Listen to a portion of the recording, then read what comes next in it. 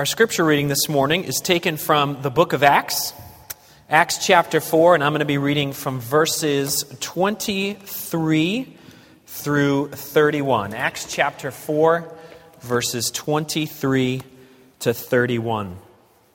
When they, Peter and John, were released, they went to their friends and reported what the chief priests and the elders had said to them. And when they heard it, they lifted up their voices together and said, "Sovereign Lord, who made the heaven and the earth and the sea and everything in them, who through the mouth of your father David, your servant, said by the Holy Spirit, why do the Gentiles rage and the peoples plot in vain? The kings of the earth set themselves, and the rulers were gathered together against the Lord and against his anointed. For truly in this city they were gathered together against your holy servant Jesus, whom you anointed, both Herod and Pontius Pilate, along with the Gentiles and the peoples of Israel, to do whatever your hand and your plan had predestined to take place. And now, Lord, look upon their threats and grant to your servants to continue to speak your word with all boldness.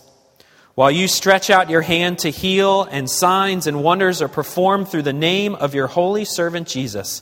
And when they had prayed, the place in which they were gathered together was shaken, and they were all filled with the Holy Spirit and continued to speak the word of God with boldness. This is God's word. Let's pray together. Father, we pray that as we come before your word, as we meditate on it, as we meditate on its power and its significance, that you would change our hearts and our lives. Speak to us, God.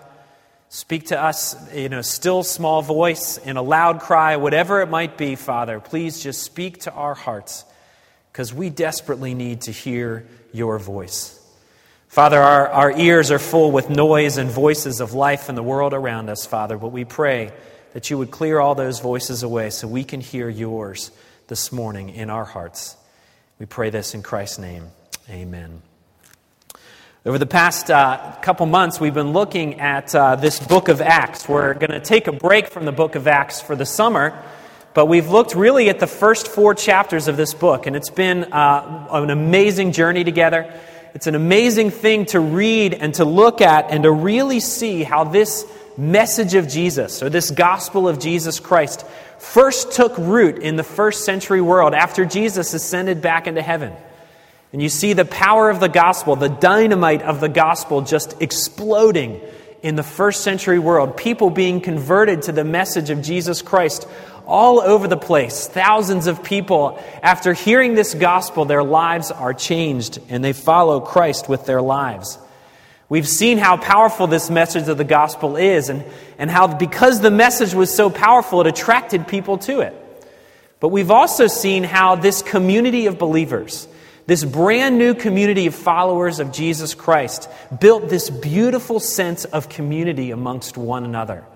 And it was so beautiful that people looking at it from a distance said, "I want to be involved in that." That's a community that's been transformed by something. So they were not only attracted to the message of the gospel, but they were attracted to the sense of community that they saw. We see that this community was committed to the very gospel itself. They were committed to worshiping together with one another, constantly, always gathering together to worship the Father. We see that they devoted themselves to really caring deeply for one another, even to the point where they would sell their possessions, the things that they had, to help brothers and sisters who were in need, and were demonstrating this radical sense of community. But we also see that they devoted themselves to this thing called prayer that we're going to look at this morning. Prayer, simply put, is communicating with God the Father. It's being in a regular communicating relationship with someone who means something very deeply to us. You know, prayer is something that almost every single faith tradition cherishes. There's something about it that really connects with our soul, that whether you're a Christian or not, or whether you're in all sorts of different faith traditions, prayer becomes a cornerstone or an incredible essential value of almost all these different faith traditions. And we see that very true with Christianity, and especially this first century movement of Christians. Prayer is at the heart of what it means to be in Christian community. It's at the heart of what it means to be a follower of Jesus Christ. And this morning we get a kind of window into some of the prayers that these first century believers prayed. And we see this prayer that it says, the scriptures say that they lifted up together as a community of faith. What happened when they prayed this prayer is that Peter and John, who were two of the kind of cornerstone or foundational leaders in the church, were in the temple one morning and they ran across a man who'd been lame. He'd been unable to walk for 40 years, for his entire life, so they don't give the man alms like he was used to being given, but they heal this man miraculously on the spot. So that he's jumping and leaping and running around through the temple, praising and worshiping God because his legs had been healed by Peter and John, ultimately through the power of Jesus Christ. And Peter and John use this, they use it as an occasion to spread the message of the gospel. They tell everybody who's witnessed this, everybody who's seen it, that this man was not healed by some magic, but he was healed by the very power of Jesus Christ. And that power is available to you to heal your soul, to heal the most broken places of your lives. And Peter and John preach this message of the gospel, and people are converted left and right. But ultimately what happens is they become arrested. These officials that are observing this happening, that are seeing them spread this message of the gospel, arrest them and detain them overnight and then bring them in front of them in some sort of mock trial and want to know where this power is coming from that healed this lame man. So Peter and John have an opportunity to share the gospel with those that are most powerful in the region that day. And at the end of this opportunity to share the gospel, they receive a threat. They are told, do not speak this message of the gospel. Do not speak of Jesus' name any longer. And of course, we know from the book of Acts that they didn't obey that command by the high priest. So they're dismissed from the high priest and they go back. It says they go back to their friends. They go back to their community. And immediately what they do is they begin praying together. You see, they've reached a crisis point. They've reached a point where they realize that this is going to be more the norm moving forward. That they are going to be opposed by the religious leaders. They're going to be opposed by people. They're going to face persecutions. So in this crisis moment, the first thing that they do is they pray.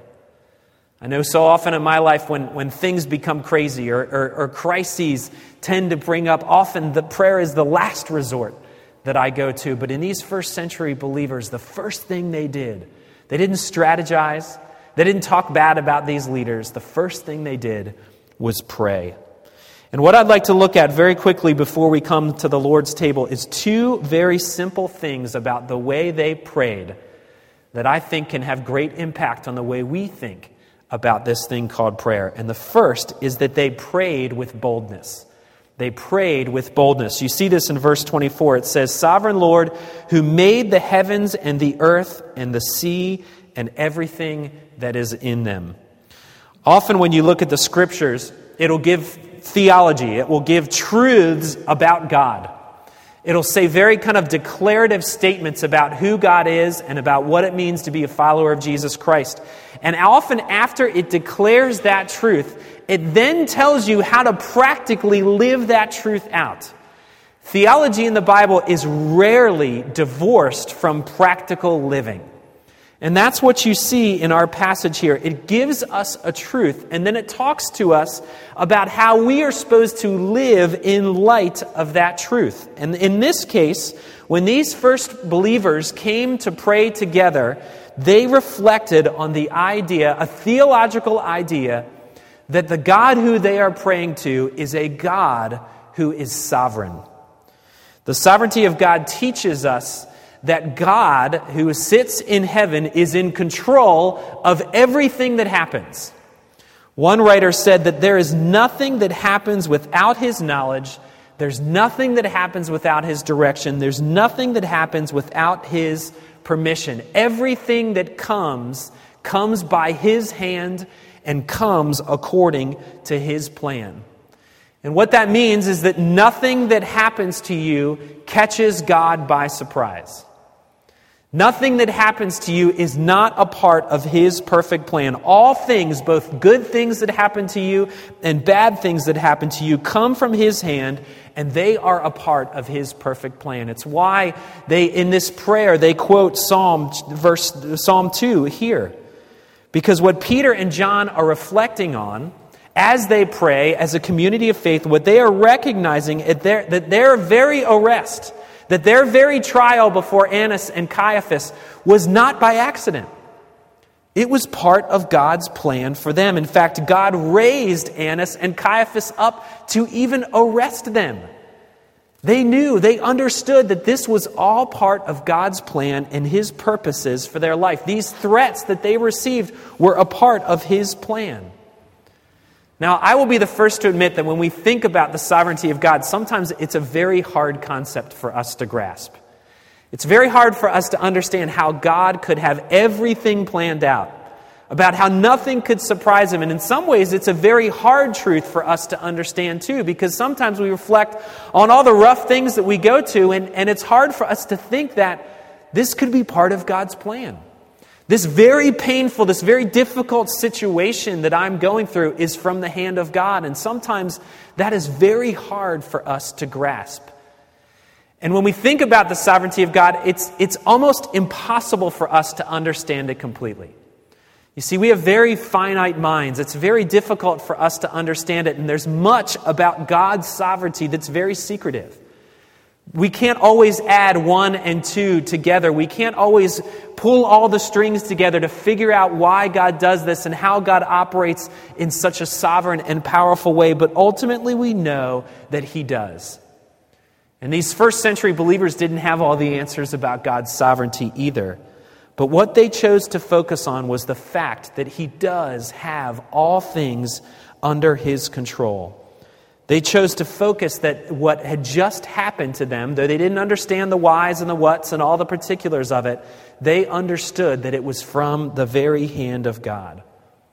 And when you and I begin to reflect on that, when we begin to reflect on the fact that God is sovereign, it really ought to transform how you and I pray and how we think about this thing called prayer.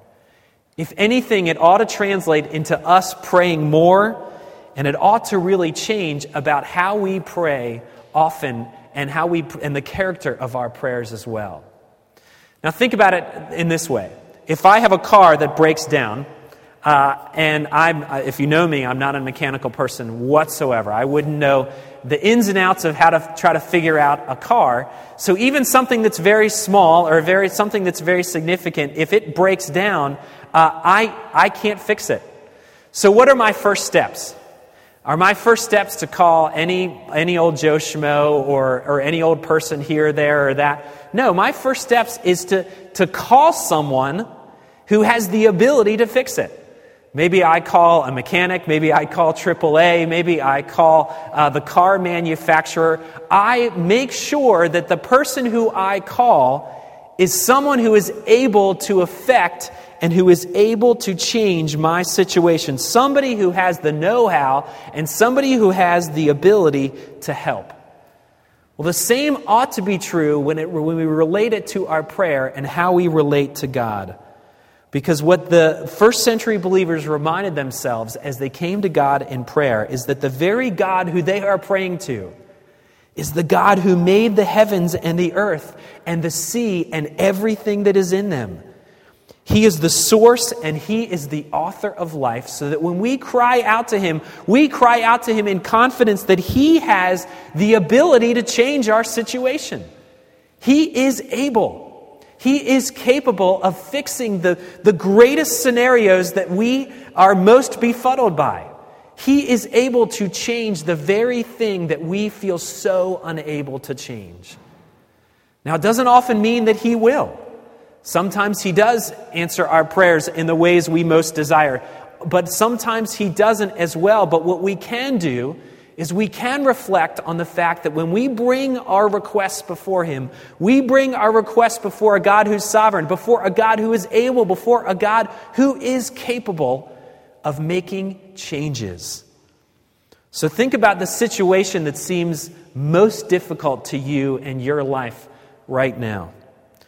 Think about that situation that seems like it's just never going to change. Or think about that person who is causing you stress in your life, that person whose heart just never seems like it will ever change, and the problem seems like it has no solution. Well, reflect on the fact that God is sovereign and that He is able, and that the Scriptures tell us that He holds the hearts of kings and rulers in His hand. He is able to change the most difficult situation that you and I face. You know, the flip side of all this is what our practical behavior often says about what we believe. Because I think if we really and truly believed in the sovereignty and the power of God, we may never stop praying at all. But often our prayerlessness reveals a lot of things about what we believe and about where our heart is. Often our lack of prayer communicates the fact that we live with an incredible lack of faith. That we live with a lack of belief in God's ability, or a very strong belief that our circumstances are too big for God. That He just can't handle them. So because of that, we don't pray. Or maybe our prayerlessness has to do with the fact that we have a lot of confidence in our own sovereignty as people. I find so often that this is the reason I don't pray. Because I think I've got things under control. I'm sovereign enough to handle the circumstances and the situations of my life, so therefore I don't bring those things before God. You see, our prayerlessness or our lack of prayer says a lot about the state of our heart as well. I can remember about 2.5 years ago, Beck and I had just made the decision, after lots of prayer and after lots of talking to different counselors and people in our lives, we'd made the decision that we were going to leave the current church that we were working at to go and plant City Church, where you are here this morning. And like any big decision, we made the decision, we kind of made the decision public, and then we immediately started second-guessing whether we'd made the right decision. Because we often do that, don't we? Whenever we have these monumental decisions, we almost immediately begin to wonder why we did it. And I can remember one particular day. We knew that we were living in Baltimore County at the time, and we knew that we wanted to move into Baltimore City to live in the neighborhood in which we were planting. That was one of our values. We knew it was important. So we said we need to sell our house. We need to put it up on the market. And everybody that we talked to said, well, the market's terrible. You'll never sell your house, but it might as well just put it out there and see what happens. So we did that. We contacted our realtor. We put the house up for sale. And as soon as we put the house up for sale, everything that everybody told us would happen happened, and that was nothing. Nothing happened. There wasn't much interest in the house. There wasn't many people coming to look at it. There just wasn't much energy around it. And we were starting to think very pessimistically about the ability to sell our house. And I can remember one day, I remember this vividly. I was out cutting the lawn when I was doing this. You have deep thoughts when you cut the lawn. I was out cutting the lawn and I was reflecting on this. And I was starting to have all these kind of doubts come up. And I was thinking, why did we make this decision? Why have we done this? Why have we chosen to uproot our kids and to kind of change what we know to do this incredibly impossible task of planting a church from scratch in the city, no less? And how could we have chosen to do this? And I'm starting to think, well, maybe I can go back to my old bosses and ask for my old job back, and maybe they'll take me back. And all these doubts are starting to come up, and we're wondering why we're doing this. And I can remember very vividly at that moment just thinking and beginning to pray. And I don't recommend these sorts of prayers often, but for whatever reason I did at that point. And I said, God, we are discouraged. We are full of doubts. We are wondering whether we ought to do this. And I remember praying to God. I said, God, would you sell this house?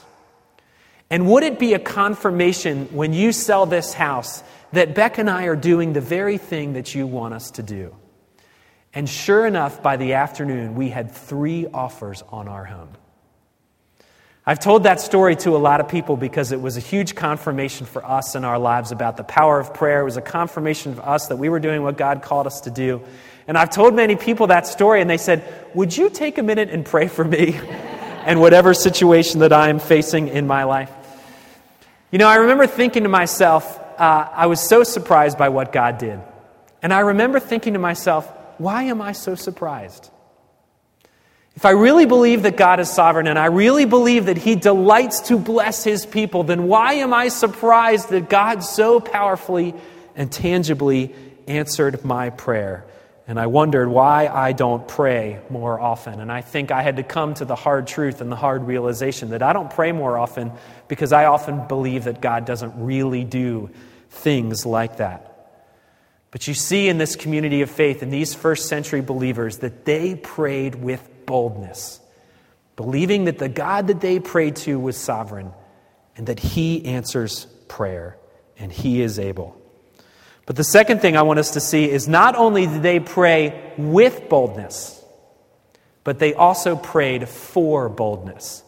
They prayed for boldness. Look at verse 29. And now, Lord, look upon the threats and grant to your servants to continue to speak your word with boldness, while you stretch out your hand to heal, and signs and wonders are performed through the name of your holy servant Jesus. And when they had prayed, the place in which they were gathered together was shaken, and they were all filled with the Holy Spirit and continued to speak the word of God with boldness. And you see, our tendency to think about these first century believers is they had it all together. Is that they had it all figured out, and that's why God so powerfully blessed them and so powerfully used their ministry to change that first century world. But they were just as scared as you and I are, day in and day out, about life and about the reality of what it means to follow Jesus Christ. You see, Peter and John had just boldly proclaimed the name of Jesus in front of the highest officials of their day in that town, and then they immediately go back, and what do? They pray for boldness. They pray for more boldness. There's been often times where I've had to speak and people have come up to me and they've said, wow, you look so calm and you look so comfortable. And I've said, well, that's great because I was scared to death on the inside. And I think that's the reality of what Peter and John were facing. They had just spoken boldly the gospel of Jesus Christ to thousands of people. They'd seen thousands of people converted. But the next breath, they start praying for boldness. Because they were just as frail and weak as you and I are. But I think there's also a foreshadowing element here too. And I think they were beginning to realize the writing that was being written on the wall. They were beginning to realize that this was just the beginning of a very severe season of persecution that they were going to have to face for the sake of the gospel of Jesus Christ, so that they prayed that they would have the ability to endure it. That they would have the ability to proclaim this gospel when it seemed like all the opposition of the world was really against them. You see, these first century believers were given a very powerful mission. They were given the mission to spread this message of the gospel to their friends, to their co-workers, to everybody that they rubbed shoulders with. And God gives you and I that very same mission. That co-worker that you see every day, that student that you sit next to in class, God has put them in your path for a reason. But often we are beset by all sorts of fears and anxieties when it comes to speaking the message of the gospel of Jesus Christ to them. We're beset with fears. We wonder, what if our coworkers reject us if we start talking about Jesus? What if we get labeled as some sort of religious kook, or they spread rumors about us that destroy our reputation? What if our faith begins to interfere with our ability to do our job or our success as an individual? You see, we're beset with all sorts of fears, just like those first century believers were. And it's why you and I need to pray for boldness just like they did. We need to pray that God would give us a burning passion for the gospel in such a way that it dispels all our fears and our anxieties. Because what God promises is when we faithfully proclaim this gospel message, that He delights to answer that prayer.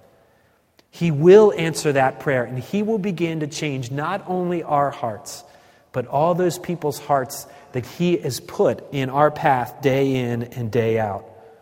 We have to ask ourselves, who might be the person in your life that God has put in your path to communicate this message of the gospel with? Who might God be calling you to love and to build a relationship with? Who might God be calling you to share this message of the gospel with? Does that scare you? It scares me too. It's why we need to pray for boldness, just like those first century believers did. So we see that they prayed with boldness and they prayed for boldness. And in the midst of that, God answered their prayers. And he stands ready to answer your prayers and my prayers as well. Whenever I think about prayer, I don't know why this is. I probably heard this illustration from someone before, so don't credit me to it. I'm probably just regurgitating something I've heard before. But whenever I think of prayer, I think of an old black and white photo that was really popular, decades ago. And it was a photo of when John F. Kennedy was president of the United States. And the photo is of his son, JFK Jr., playing on the floor of the Oval Office while his dad was on the phone conducting the affairs of the United States. You know, what's so beautiful about that picture is there's that little boy who's a son playing in his father's office. You know, if you and I wanted to get into the Oval Office, we probably couldn't, to be completely honest. But even if we could, we'd have to go through 1 million background checks. We'd have to go through 1 million security checks. We'd have to go through all sorts of steps just to gain access into the Oval Office. And here there's this little boy who can run past all the security checkpoints, can run past all the guards, can run past all the Secret Service, because he can just enter into his father's presence and sit at his feet and chat with him. You know, the truth is, that's what we have with God in prayer. Even more so than JFK Jr. had with his father, JFK, we have access to the God of the universe. We can rush and run into his presence anytime we want without fear, knowing that we are his children, we are his sons and daughters, and that he delights to answer our prayers, as a father delights to love and answer the prayers of his children. That's what we have in the Father. That's what those first century believers had when they approached God, asking with boldness, asking for boldness, and it's what you and I have as sons and daughters of the King. So whatever anxiety is plaguing your heart, whatever person you're wondering about whether I should share the gospel with, come before the Father, because he delights to hear your prayers and to answer your prayers.